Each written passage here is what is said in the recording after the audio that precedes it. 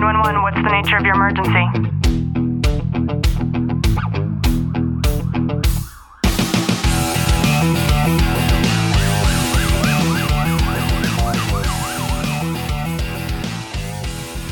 Welcome back to another episode of Tactical Living by Leo Warriors. I'm your host, Ashley Walton. And I'm your co-host, Clint Walton.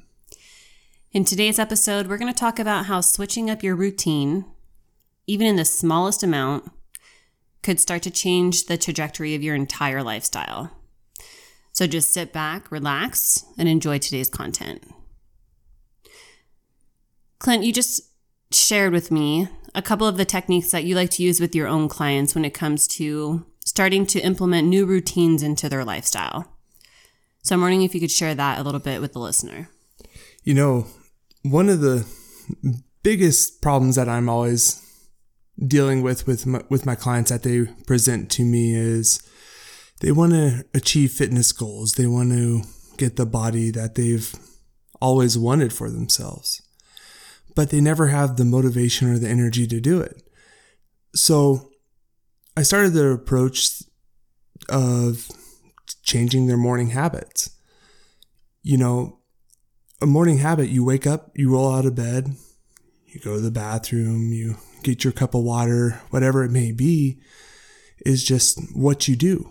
None of us know why we do it. It's just how we do it. So in the approach I take is I tell them, you roll out of bed and you roll onto the floor and start with one push-up, one sit-up. And when they do this, they're already starting their day off not only with gratitude, but with that fitness mindset. I know one push-up doesn't seem like a lot or one sit-up, but in doing that, you're like, well, I'm already down there. I know I can do more.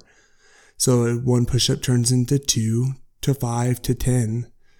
And then you start a routine on it. And now that's your morning habit instead of first going and grabbing that cup of coffee with tons of sweetener and sweet cream in it. And over time, you increase that goal from one push-up to 50 push-ups, to 100 push-ups. And you really establish that mindset of what you want for yourself. You know, then you can also transition that into workouts and whatever else in your life that you truly want. Some people practice meditation right out of bed. And it's funny that you point at this today because I believe in a pattern interrupt. I believe it's important, and that's one of the only ways that we can start to move forward when it comes to growth in our lives. And for me, one thing I started doing about 6 months ago was I started taking stock of the things that I do routinely every morning. I'm the type of person to where the first thing I need to do is brush my teeth. I don't even want to drink coffee before I brush my teeth. And in identifying that, I started to think of what else I could do while I'm brushing my teeth. And you touched on gratitude. And for me, what I do is I start to visualize the entire day before it's even started while I'm brushing my teeth. And I start to embody all of the things that I know I'm going to be grateful for throughout the day to come. And I do this in a way to start to draw those sorts of things to me, but most importantly, for me to be able to be very intuitive and very intentful when it comes to trying to identify those things as I go about my day. We brush our teeth for a good 20 minutes. Floss my teeth, rinse, maybe it takes a total of 3 minutes. So that's 3 minutes of very direct focus on gratitude for what the day is going to bring me. This ranges from my experience in the day with you, Clint. This also stems into my relationship with other people I know I'm going to come into contact with throughout the day. This goes into how grateful I feel sometimes for the ability to just process water through my kidneys every day. I say that because I drink over 100 ounces of water every day. And Clint and I have a friend who just recently had a kidney transplant after years of literally dying while waiting on the transplant list. So in him sharing that story with me, it allowed me to incorporate that into my daily ritual of being grateful every morning as I'm brushing my teeth for literally being able to process the water that I'm intaking. That might sound minute. It's something so small to me, yet it means everything for my friend. And those are the types of things that I try to pick up on every day. Those are the types of small things that I try to ask myself what I'm taking granted for every day. And I think it's great, Clint, that you're able to use that small tactic to incorporate into your client's training, because it just starts with one small technique, one small pattern interrupt that's going to start to change or even mold the foundation for your entire day. And I love that you have them doing that in the morning. It's how we say, like, one good habit leads to another, and one bad habit leads to another. And it's easy to say, oh, screw it. I just ate some crap food and the rest of my day is screwed anyways. I might as well keep eating crap food. Well, it doesn't work that way. But it's so hard for us to have that self-discipline to be able to stop ourselves when we've already started to go down this negative spiral. And the key is just unlocking the morning. Unlocking the morning with such intent that you know you're taking full ownership of what's going to happen throughout your entire day. For us, we've included a lot of rituals, a lot of things that we do without question. Fueling our bodies every single day with a green smoothie. That goes without saying. We do that consistently. We do that because it's the first thing that we can do to supercharge the nutrients that we need in our empty bodies first thing in the morning. And with that specifically, it sets you up to where you're like, well, I put so much time and effort into making that this morning. I don't want to throw it all out the window by going and eating 5 donuts. Absolutely. And then you start to realize the difference in the way that you feel. That morning fatigue, we haven't felt that in I don't know how long. That desire for those cravings for, those pastries or those carbs that early in the morning, it goes away because you realize that, okay, if I eat that, it's going to make me feel this way. And in learning to fuel your body instead of eating for feelings, that's really what it comes down to. It makes all the difference in the world. And with you mentioning that, I just had a deep conversation with one of my clients in reference to that. Sugar is a very addictive substance, and our body craves it because we're not fueling it with what it truly needs. Yeah, and Clint and I just watched a documentary called The C Word. C stands for cancer. And it's crazy because apparently the manufacturers of big tobacco, when they started to realize all of the federal regulations that were being imposed on tobacco products and how this was impacting their sales, what they did was they turned to the biggest food manufacturer companies of the world, like Nabisco. And in doing that, they're using the same addictive chemicals that they put into cigarettes, and they're putting it inside of the foods that you and your family eat every single day. The crackers, the cookies, the Cheetos. And it's doing the same exact thing that tobacco products have done. It's creating this addiction. It's creating this feeling of you not having your own self-control and not taking ownership of yourself because you're allowing other people to take it away. And they're trying to expose the truths as to what's happening with these foods. Manufactured foods are literally becoming the death of America in particular. And I think it's a shame that the FDA is allowing this to happen. There's no regulations on this yet. Maybe years and years down the road, after we've lost more and more people that we love because of the big C word, maybe then they'll come around. Maybe it'll take them losing somebody that they love because of the big C word for them to finally realize what we're doing to our bodies.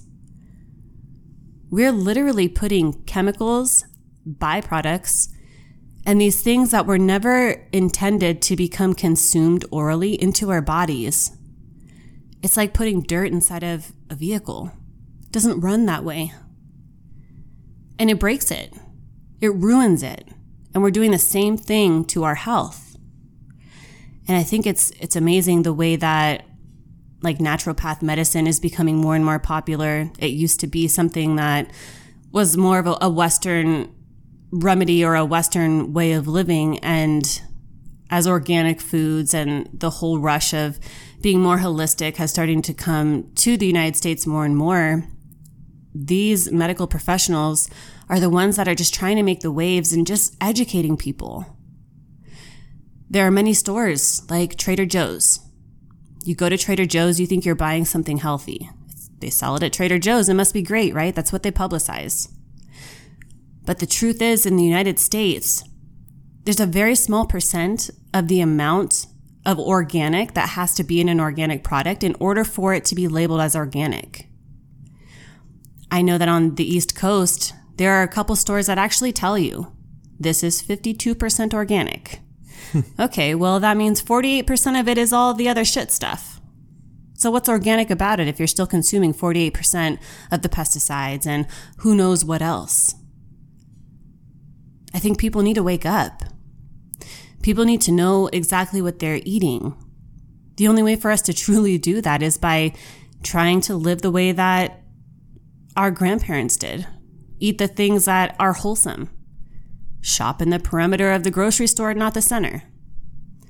And this doesn't mean you need to go blow a bunch of money.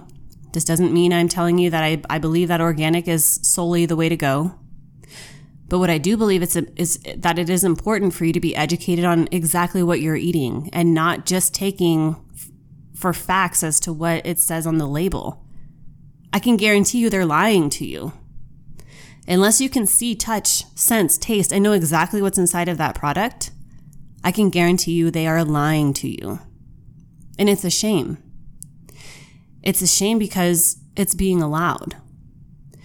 We're being allowed to consume products with the intent and belief that we're consuming something healthy when really, a lot of these products, especially the manufactured ones, are doing more harm for us than good. More harm for us in a way that as science becomes more and more readily available on these types of products, all of the other issues, the underlying symptoms that we're having with these behavioral health problems, speech impediment issues in children, like the list goes on as to what's happening and how the foods that they are consuming are a byproduct. Food is medicine, but it has to be food. It can't be these chemicals. It can't be these genetically engineered products that are being slapped into a box with some all natural gluten-free. Like, who the fuck cares if it's gluten-free? You know how many Americans don't even understand what gluten-free means? That means you have celiac disease. That means you have an allergy to wheat. Do you know how few people actually have an allergy to wheat? You need to shit on a stick and submit it to your doctor in order to even see if you have celiac disease. How many people do you know brag about the fact that they are gluten-free? Next time you hear that, ask them, cool, so when did you shit on a stick? I bet you the answer will be never. But that's the way that society is conditioning us to think. That gluten-free aisle keeps growing bigger and bigger, and we're sucking it up. We're sucking it up because that's what society tells us we're supposed to do to live a healthy lifestyle. That's not healthy. That's misinformation. That should be illegal. That should be pinpointed as to why Americans have the highest obesity rate in the entire world. This is not okay. I know I just went on a rant. You were on a roll, so I was just going to let you keep going because you're on point with everything you were saying. And as you sit there and you listen to this, maybe this is not news to you. Maybe it is. But it's my hope that you're able to take this information and understand that you are what you eat. But if you don't understand what it is that you're eating, who knows what you are or what's growing inside of you? Maybe check out that documentary. Clint and I don't have Netflix. We got it on Amazon Prime. I think it was like $3.99 HD. And the point I'm trying to make is that when you take ownership of the fact that what you read and see on the labels and what everybody is trying to produce as being this persona of the healthy lifestyle just might not be that healthy. And in the very least, it might not be that healthy for you. We are all unique. We are all unique in the manufacturing and the compounds of what we need internally. And when you're able to identify that your needs are unique and yours, and that you don't follow into the same category as everybody else, then you're really able to enjoy your tactical living.